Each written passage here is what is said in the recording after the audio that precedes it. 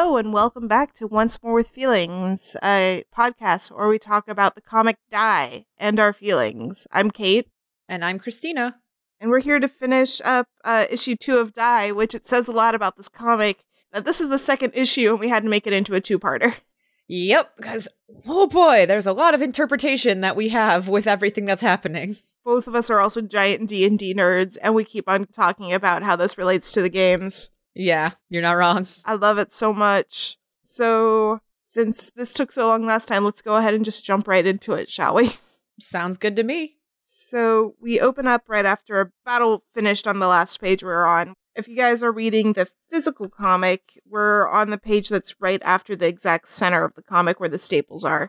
So, Angela got the heading and we marched off to the nearest vertex. So, Angela also seems to be a walking Google. I mean, probably, but also it's a little bit like being a ranger or a navigator, somebody who can point you in a direction. And they were saying it all looked like trouble, reality and fantasy hopelessly blurred. One thing I love about this imagery is that the nearest vertex, because the planet they're on is a D20. Yep. So there are literal corners of the planet where you're just gonna hit like a real sharp corner mountain. Yep, and that's where they are. So it got us all thinking, Isabel's the first to say anything. Before we decide the next move, we need to talk. We play by the old house rules, right? We have no idea how real Die is. So they even call it Die. Yeah, well, I mean, that's the name of the game. So we have to treat it like it's real. If it's fantasy and we treat it like reality, there's no loss. If it's reality and we treat it like fantasy, we become monsters. And Chuck's like, so is this aimed at anyone specifically? I feel like you're talking to me. I feel like you're aiming this at me. Yep, but I think Isabel's aiming at someone else and says yes very clearly. I don't know, it might also be aimed at Chuck. Yeah, I feel like Chuck probably pulled some shit that also has kind of made him a douche in the real world. Yeah. It's that same thing we were discussing last time about chaotic stupid. Yeah. The player who is playing the game just for fun and just kind of as like a social thing and not necessarily into the plot itself. Yep. And Kieran in the back even mentions that's what the Fool is supposed to be. It's the least emotionally mature character. It's the easy one to play. In a way, yeah. So Chuck even goes in, it's not as if I really want to do bad things anyway. He's like, listen, guys, I don't actually want to do bad stuff. I'll just go along with whatever you want to do. It doesn't matter. Yeah. But Ash chimes in like, says the man who stabbed his childhood crush. Like, for one thing, Chuck knows that it's not really Maria that he stabbed. Yeah. And it's also not really the Elf Queen. He thought that she was a fallen. But he had no hesitation. There was no moment of like, oh god, this is so difficult. There was no internal battle to do that. He just like straight up went to stabbing. Yeah, well, I feel like he's also possibly overconfident in his own knowledge, especially now that he's a successful writer with like a film series. He's like, I know how stories work. I know how I do this. Well, specifically, Chuck's work is stories about their times here. Yeah. So he's probably turned this over. He was turning what they experienced here into a narrative. So I think that's probably why he was the quickest to jump back into it, because he's the one who's been living in this setting for the longest, even after they went back. I agree. So here is the bit where I said this is why it's pretty clear to me that Angela chose to give up her arm. Because she says, of course it's real, discussing about whether Die is real or not. I got a cybernetic arm here, and when I came out, I had no arm at all. So it's not just that her arm was cut off when they were leaving. She chose to replace it with a cybernetic arm. See, I read it as the game gave her a cybernetic arm because she lost her arm as they were leaving. But it's a cause and effect. I got a cybernetic arm here, and then when I came out, I did not have an arm. It's not, I had no arm there, so when I came here, they gave me a cybernetic one. Yeah, I see that too. I'm pretty sure it's explicitly stating that she chose to get a cybernetic arm, and then when she left Die, she didn't have it anymore, so she had no arm. Yeah. So I think she's saying that, like, I'm proof that what happens to us here happens to us in the real world. Exactly. Like, the things that we do here have a direct effect on our lives. Also, here's a little thing that I've sort of noticed, but I don't know if it was intentional or not. Everyone else seems to have visibly aged. Yeah. Everyone else, when like we saw them in the real world and they came in back into Die, their physical appearance, their faces and everything looks the same, and they look different than they did when we first were introduced to them as kids. Except for Ash. Yeah, Ash does still look young and beautiful. Exactly the same. Mm-hmm. But that could be because his character avatar wasn't 100% based on how he looked. That's fair. So, like, it wasn't based on his appearance, so it's more static. Yeah, that's one idea. Because his idea of how his character looked hasn't changed because it was never based on him. That could be a really good interpretation. Another possible interpretation is that because this is our perception through Ash's narration, we are getting a skewed view of how his character looks. That's also possible. Ash is making himself look a little better, being a little vain without realizing it. Possibly, yeah. But hard to say. So it also comes out that something about this situation, Ash did something to Angela. It's possible that he just views this as it was his fault Angela was here to begin with because he brought her to the party. Yeah. Or something that happened here that was his fault and they can finally talk properly about it because the Gaius is gone. Mm-hmm. But don't have really time for it now. So they say that Soul's domain is in 20. So there's a side of a D20, a 20-sided dice. There is a side that has the number 20 on it. Yep.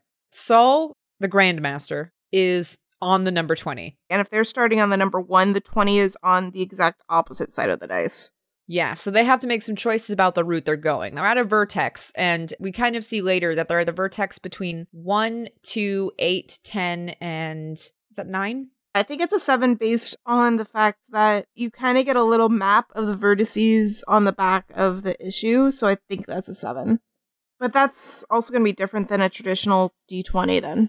Maybe it's a spin down. I don't know. So Angela brings up one of the main conflicts they have to worry about. They can only go home if they all want to go home, and Solomon doesn't want them to go. So they're going to have to figure that out. And Ash doesn't necessarily want them to stop and think about that right now. Yeah, because it's too horrible to think about. But he also wants to start making progress. Mm-hmm. So they have to choose now which direction they're going. This page is beautiful because you get them standing at one vertice and they have 4 options in front of them. And they're saying, which way do we go? And we get to see, like, 2 sides look like an ocean and 2 other sides look like brambles. One side looks like a war zone. Yeah, that's a war zone. That's like barbed wire. Yeah, it's a trench. So we get the idea that each side of Die is a different fantasy realm. Mm-hmm. Or a different kingdom, however you want to look at it. I would love this as a poster. Mm-hmm. It's so good. Yep. It's also like, which way are we going to go? That would make a very good poster. Yeah. So Neo brings up the map of all the different vertices, the world itself, plotting some different potential areas. They talk about marching through Eternal Prussia, which is most likely the war zone. And they mention clockwork fascists. This probably is like the technological world. Yeah. The technological zone. Yeah, that's probably the closest to Shadowrun, but even worse. Yeah. They also talk about other 2 options, which is get ships across the seas of Gondol, which is the 2 other oceans probably that we saw, mm-hmm. and into Angria. I think that's how it's pronounced. Yeah. Hard to say. Or hike across the front. The front, maybe it's the front of the dice. Maybe it's the front in the sense that it is the front of the conflict. It does appear to be the side that is adjacent to Eternal Prussia, if we're assuming Eternal Prussia is the war zone. Well, no, I don't think Eternal Prussia is the war zone. I think the front is the war zone. Okay, that's possible. Because the front lines. So I think that is what that means. Yeah, that would make sense also. So they either say the route through the most civilized lands, or they go through a war zone. Mm-hmm.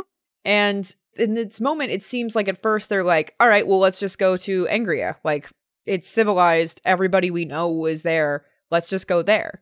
But as they're turning to start walking, a voice calls out from one of the sides, Lady Ash. This is where we get some more backstory, which is... Messed up? Messed up. We also learn a little bit more about the knights, which you also learn when you read in the back, which I really like. But so we go to... There's a knight kneeling saying, I'm here to fulfill my duty unto thee. And apparently the past walks up and says hello. And Ash looks kind of horrified and says, I barely remember him. Sir Lane, I think. We are honored. And we get a little bit of background story. He was an Angrian knight of kisses, joy into power. He was an adventurer. He was an adventure. And we see them kissing underneath a beautiful tree. As he rode off, he said he would not rest until he had gazed upon my perfection once more. He dared me to use my power to make his words binding. I laughed and did so. Yep. Which, that was a bad idea. Okay, so the way that this presented, this flashback, everything looks idyllic. There is this beautiful man with curly red hair sitting and smiling on a hill. He is a knight of kisses, so if his power works the same as the Grief Knight's power does, him feeling happy gives him power. Yep. So he's all about joy. And then we cut to, like you said, that little interview underneath a beautiful tree, the willow. Everything is pink and rosy and purple. And clearly they had some kind of like torrid romance. Yep. Ash was blowing him a kiss as they run off. And it seems like this cute, sweet, happy little love story. Like very lighthearted, very light in general. And then you turn the page. And then you turn the page. And it's horrific because the oath, I will not rest until I see you again. That was a bad oath. Because Ash left. Ash left for almost 30 years. Does that also mean he could not sleep before he died? Possibly? Like, he just has to keep walking forever?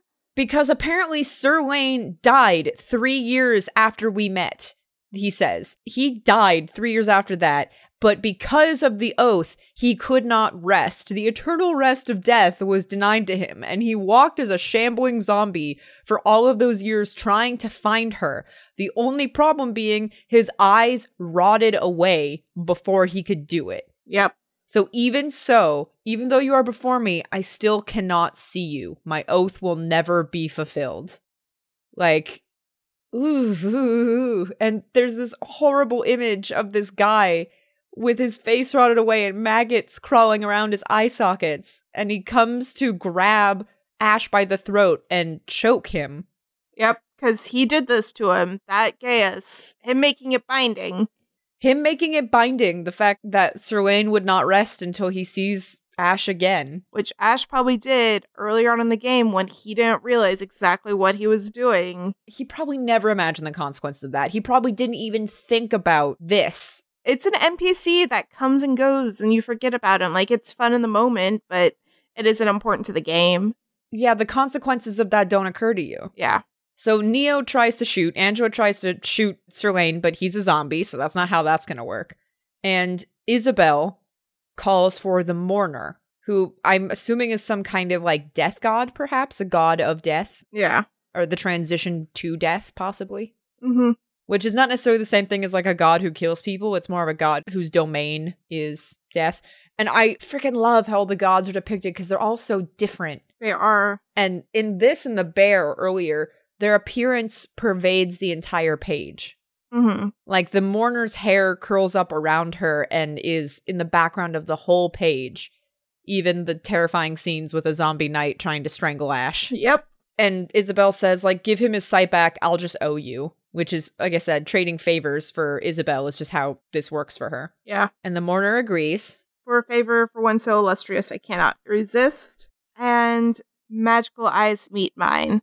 I see you, I'm free. Curse your name, Alabaster Princess. Curse your name, Ash. You will be dead soon enough. You will rot like me. The only sin will be if your corpse does not burn. And then he rots and dies all over her. Just like all of that rot just drips down all over Ash. And you see that she sees all of it happening while she's trying to hold him off. And it's not just rot, though. It's blood and maggots and disgustingness. Like, this entire zombie corpse falls apart above him. It's like the magic sealed a rotting piece of flesh in a Tupperware and all that juice just had time to, like, hang out. Ooh, I don't want to think about rotting juice, please. Yeah. Like, it's real bad. It's real bad, guys. It's horrific. But then we have Ash lying in the middle of a broken corpse.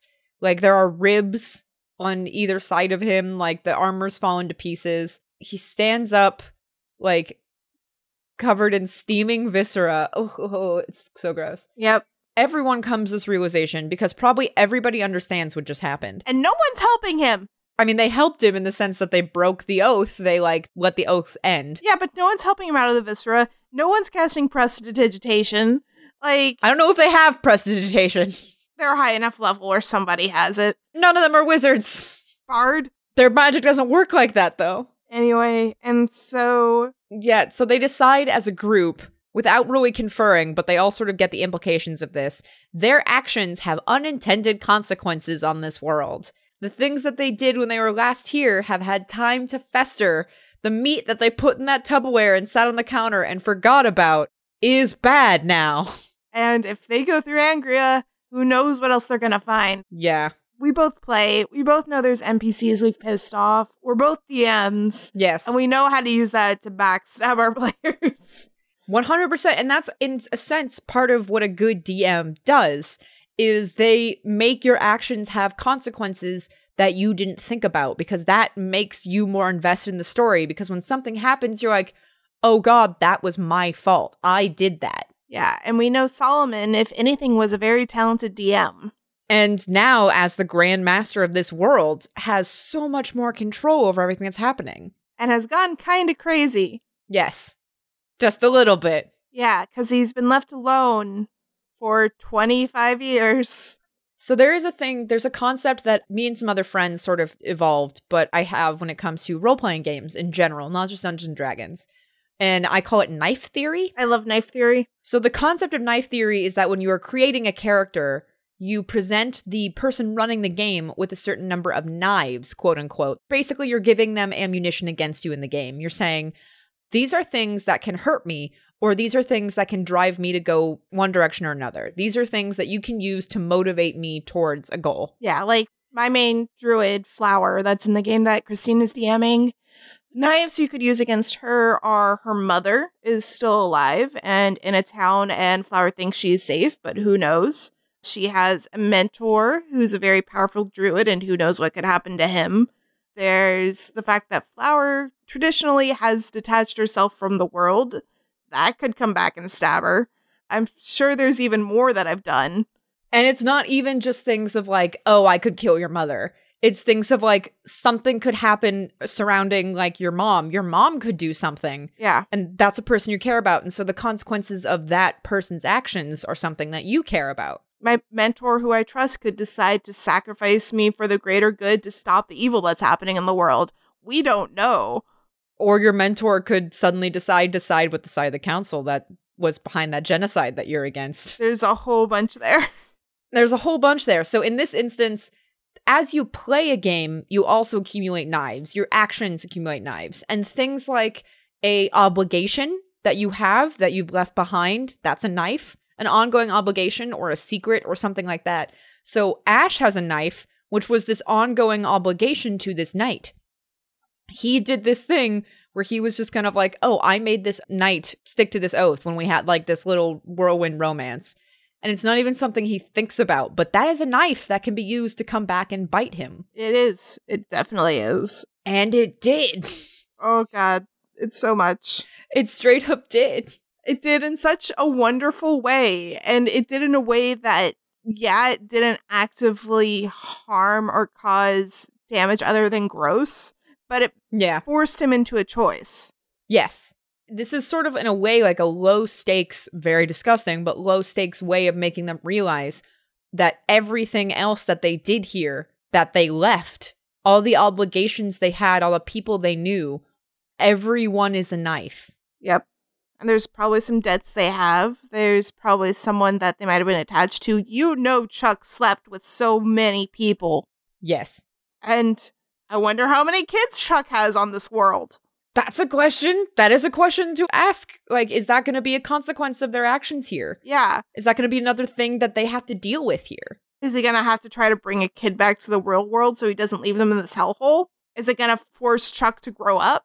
There's a lot of questions. And if he grows up, if he actually starts caring about the consequences of his actions here, does that affect his ability to be the fool? Because his power is his carelessness. His power literally comes from his ability to not give a crap about anything that's happening. Mm-hmm. So there's a lot that is set up in this second issue of this comic. There is a lot that is set up and a lot to think about going forward, because there's so many things that could have potential consequences and potential implications for the rest of the book, the rest of the story. Yep. And we've made a lot of questions and speculations and predictions in this issue that I wonder how many are going to come true. Yeah, we should probably like write these down and be like, Chuck totally has a kid, and then see if we're right. Yeah, if we're right or not. Put that on your conspiracy wall. Yep.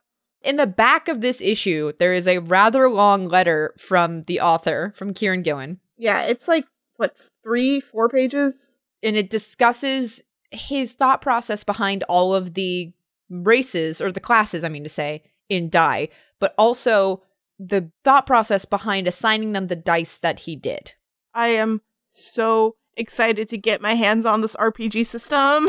I know, it's gonna be so good. Like, I want to play so many people because I might be jumping ahead, but apparently there's 8 different types of knight, and Grief Knight and Joy Knight are just 2 of those types, and I really want to see the other types because I kind of also want to play those. So do we want to sort of go through the different dice and who they correspond to? Yeah, and the fact that Kieran was like, I need to make a pathology for these dice. Some of these actually have history to them. Others, I had to bullshit. But hey, that's writing a story. Yeah. So starting with the D20, we assigned in the first issue, we assigned meaning to these dice. Mm-hmm. And that's what we believed, like, here's what we know these dice to be. Here's possibly what they're associated with and why they're assigned to these characters. Yep. So the D20 is basically spot on with what we thought. Because this is the die that is the one that basically controls the world. Like, the D20 is the big decision-making die. It's the big, like, can you do this or not die. It looks like the world. It's a reality bender. It's a reality bender, and that is why it's assigned to the quote-unquote wizard class. Yep. Which is the master. So Kieran previously worked on Young Avengers, and Young Avengers has a reality bender named Wiccan, who apparently eventually becomes powerful enough to be a god and create his own universe called the Demiurge. And this feels a little bit like Wiccan gone mad. A little bit. Yeah. Originally, it seemed like the master, Solomon, when he was just the regular master, was all for leaving with everyone else originally. Yep. And it's these years that he spent here alone in this world, fighting the Grand Master on his own, that have changed him. Ooh. What if who we think is Solomon isn't actually Solomon, but either a combination of Solomon and the Grandmaster, or the Grandmaster taking Solomon's face? I mean, he has both die. He has both died, so definitely one of them died.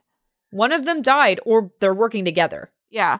It's hard to say. Because the Grandmaster wanted people to come play, and Solomon wanted to leave, but now he wants his friends back to play with him. Yeah. And there's a lot of questions like, why? What happened to you, my guy? I'm sure we'll find that out and it'll be just as horrifying. Yep. So the next up is the D20, or the D12. Yep. Sorry, I can't words. The D12 will be our cleric riff. Clerics are always one of those interesting sidesteps. So the D12 apparently is the exact opposite of the D20 when you look at the planes and the vertices. Yes. So the idea is if the D20 represents reality, the D12 represents supernatural things. Everything that's not reality. Yeah. So that's what the cleric is, and that's what the gods are. They deal with the other planes of existence that aren't reality. Yes. And I love it.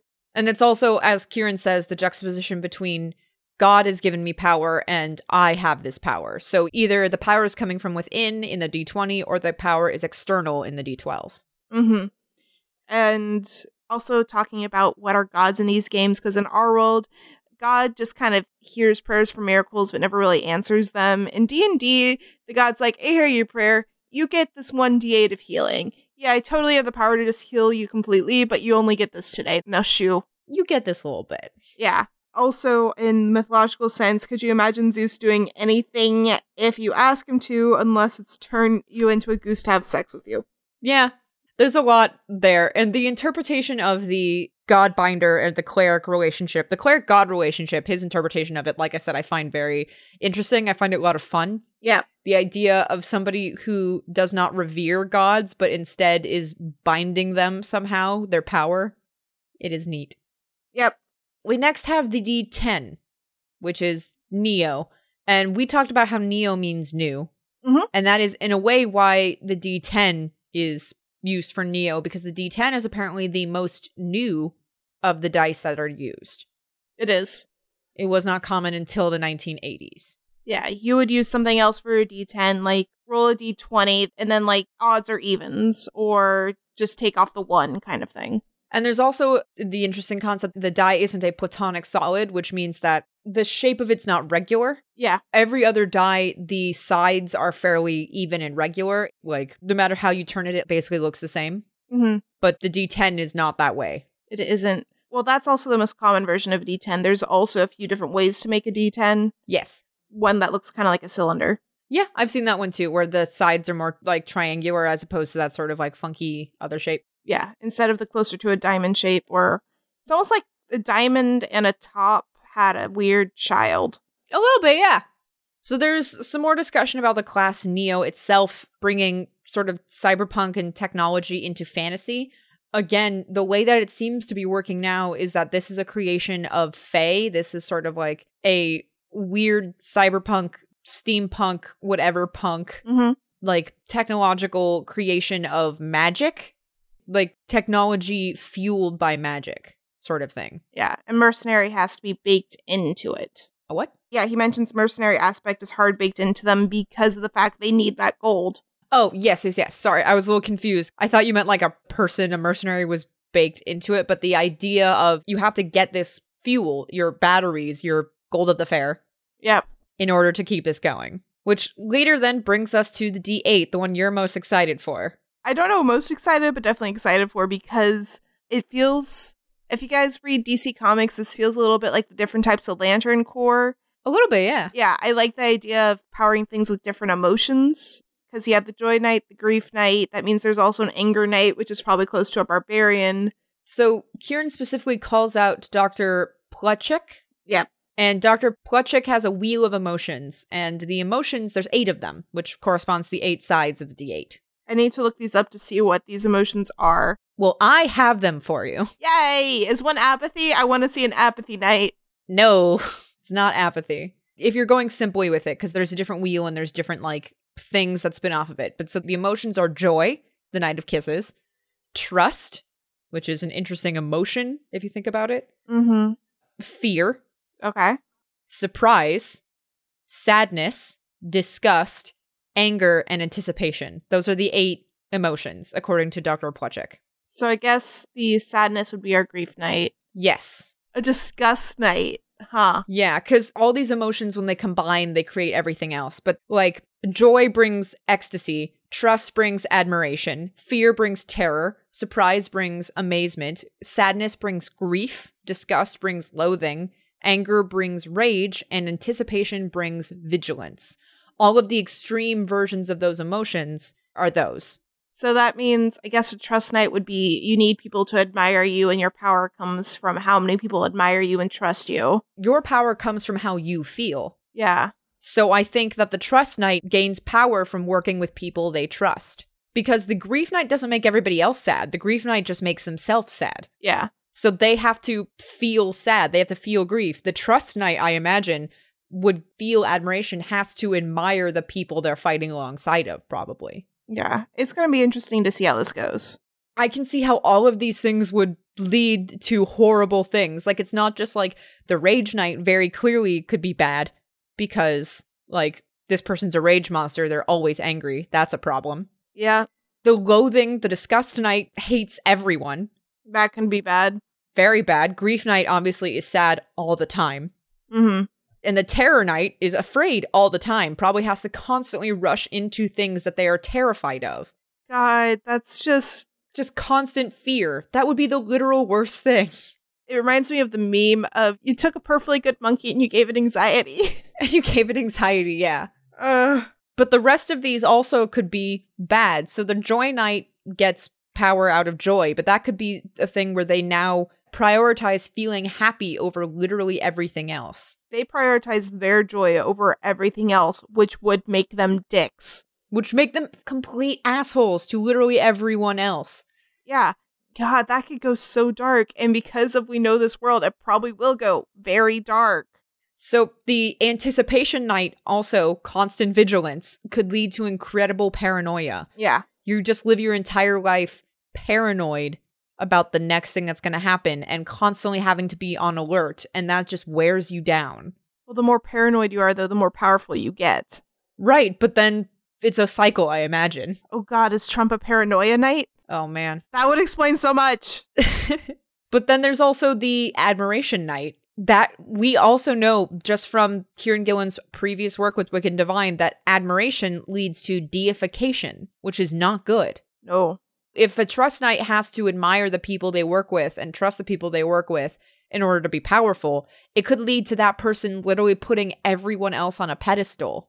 And no one likes to be on a pedestal. I have ended relationships because I felt too far up on a pedestal. Yeah, because it just makes them have unrealistic expectations of you. Yeah, and also, it'd be real easy for people just to stab that knight in the back. Yeah, they get betrayed a lot, probably. Yeah, like, I don't imagine that night lasts very long. And the last one is the Surprise Knight, which is interesting because I'm like, how exactly do you make that work? How does the Amazement Knight happen? You just need, like, the most naive person ever. Who just is like, wow, literally about everything. I don't know how you can make that dark. It's just somebody who's going like, whoa, about literally everything. Yeah, just, look at the stars tonight. That's amazing. Look at how that thing, like, completely just dissolved and rotted all over Ash. That's amazing. Oh, gross. I don't imagine this necessarily going dark because it's just going really annoying. It's probably just really annoying. Probably. But so that's the D8. Those are the different types of knight that we can look forward to seeing. Yep. So we got our wizard, cleric, thief, and fighter archetypes, which left me 2 classes, which are both a riff on bards. Yes. Our first one is the fool, which is more style than content, gleeful swashbuckler. And so this is for the people that want to have fun, mess around. They don't want to take it seriously. They want to take it more lightly. And so it's a class that'd be simpler than the other classes to play, which you do need that in a game, because a lot of times in D&D, you usually have the first-time player, and you don't want to give them a warlock or a wizard where they have to keep track, or a druid, which my first real character I played was a warlock, and the second one was a druid, so not the best choices. With Dungeons and Dragons, your abilities scale as you level up. Yeah. So first level of any character is supposed to be easy enough for a first-time player to keep track of everything. But almost no one wants to start at first level. No. So a lot of times it's best to give the first-time player like a fighter class or something more basic. And this is what that idea is. But it's also just for someone who maybe they don't want to play something serious. Maybe they don't want to play all of the heaviness that comes with a knight or cleric or like the Godbinder. They want to play something where it's, I want to have fun and make jokes and stab things with my sword. And that's what the fool is. There's also a level of roleplay aspect of it. It's how much you can detach from the meta-ness of the game. Yeah. Because more experienced Dungeons and Dragons players, more experienced tabletop game players will fully immerse themselves in the narrative and will act accordingly as if everything that's happening is real, and will play certain ways even if they're sort of counter goal because that's how their class dictates. Yes. So they will do things within world. They will do things and make actions to stay within the narrative. Whereas somebody who's new to it might fall out of the narrative. They will fall out of character frequently. And they'll make what would be considered the most numerically smart move instead of the most in-character move. Or they will make a move that doesn't make sense in narrative just because it's fun. We've definitely both, I feel like we've pulled that a couple times. Me more so than you. I can think of one player we regularly play with who routinely does stuff against the party because it is fun. The one that got him kicked out of the party and he had to roll a new character? The one who freaking jumped into a death well because it seemed fun?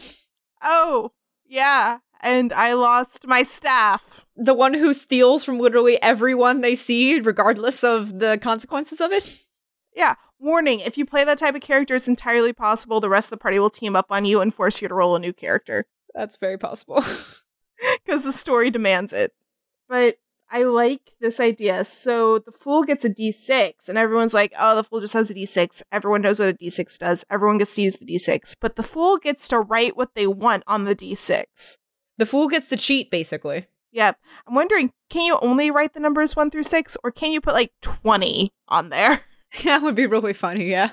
I rolled a 20. You only have 6 sides, what? And that makes sense because in Dungeons and Dragons, if we're taking sort of that similar context, bards are the only class who can take spells from other classes' spell lists. Every different spellcaster class has different spells they are allowed to use. There is some overlap, but bards can learn anybody's spells.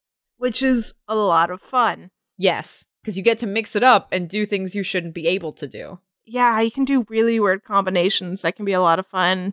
Our all bard campaign is a lot of fun that way. It is. Christina's the only one that's a bard. I am all bard. I am the bardiest of bard. Yeah, we have like a cleric bard, that's me, and a warlock bard, but we like to call Christina the bard. Hello, it is I, Bard. It's a lot of fun. You do a lot with that, but it's also commonly seen as a joke class or a support class. You're good at doing everything, but you're not great at anything. The bard is, like you said, seen as a joke class a lot of times. It's seen as just fun, silly. But then you have the flip side of that, which is the potential dark side of the bard, if you will. Yep. Which is the D4 in die. Which D4 is usually seen as the plainest, it's the simplest. It'll give you the least amount of buff, but you also use it quite a bit in the beginning levels. It's small potatoes in comparison, but it is insidious because usually it's either really easy to do a D4 amount of something to somebody, or it's continuous, as in it constantly does this much to somebody over time, which compounds on itself. Can we also mention the fact that Kieran considered making the D4 a part of the thief because of the fact that when it's on the ground and you step on it, it hurts real bad.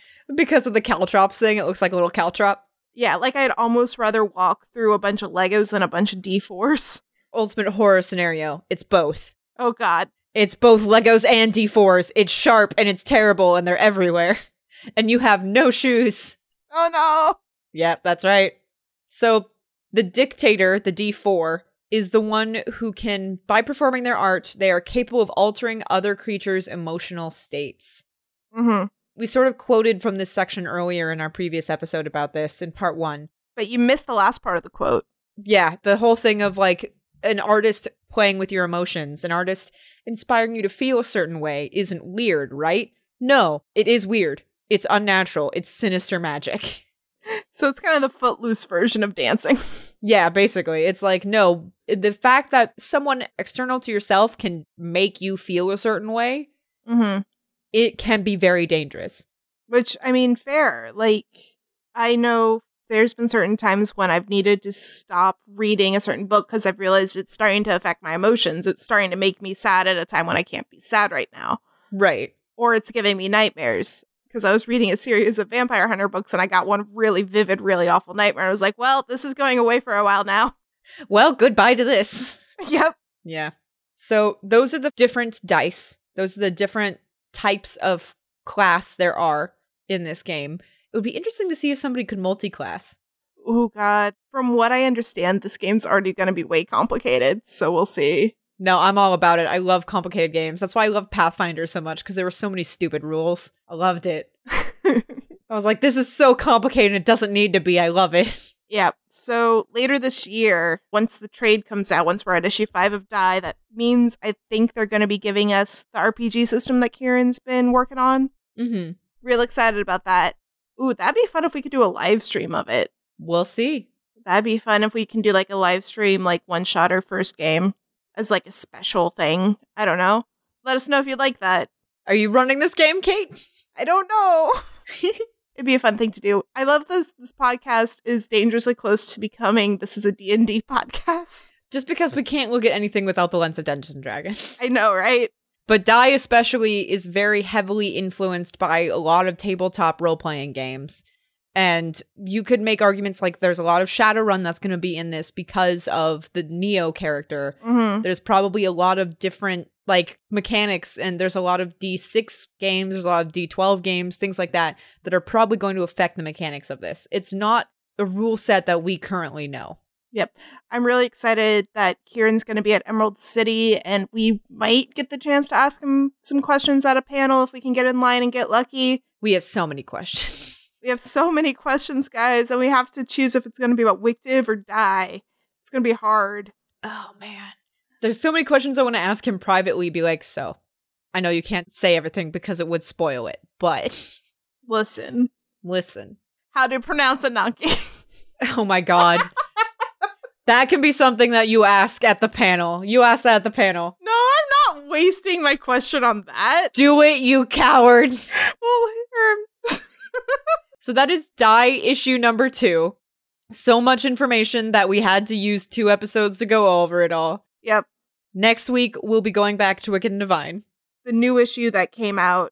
So in the meantime, if you have anything that you thought we missed about Die, issues 1 or 2, if you have any deeper meta thoughts about the game that's going to be coming out or the game that our characters are playing, feel free to send us that information. Yes, you can send us your character concept on Twitter at FeelingsCast, or you could send us your story concept at our email, which is oncemorewithfeelingspodcast@gmail.com. Or send us, like, your best D&D moment. We'd love that. Your best D&D moment should definitely go to the Talk D&D to Me podcast, which will one day exist. Yeah, but until it exists, I want to see it. Fair. So in the meantime, we hope that you read all these comics and enjoy them. Yep. Do you have a recommendation for something they can use to fill the void, Kate? Last time was Captain Marvel, so let's go with Volume 1, Miss Marvel by G. Willow Wilson. Ooh. I don't think I've recommended that yet, but it's a great series. Unfortunately, Wilson's run on it is coming to an end soon, which I'm sad about, but it's been going for a while. It's about Kamala Khan, who finds out she's an inhuman with shape-shifting abilities, and she's also a giant fangirl, like writes fan fiction about the Avengers fangirl. And she feels awkward and out of place because she's, I think, second generation. Her family was immigrants. She's first generation American. Yeah. Because her family moved to America and she's first generation American. Yeah, she's a Pakistani American. She's a Muslim American. It's very well done. Kamala is a very well written character. I think it captures that feeling of being a teen and feeling like really out of place, but still having a lot of things you love and trying to balance it all. It captures that really well. And I love the journey that Kamala goes on. So I recommend checking that out. It's a coming of age story with superpowers. Yeah. It's a really good coming-of-age story. It was Marvel's top seller, including digital sales, for a very long time for a reason. Well, thank you for that recommendation. Mm-hmm. We will see you all next time. Bye, Christina. Bye, Kate.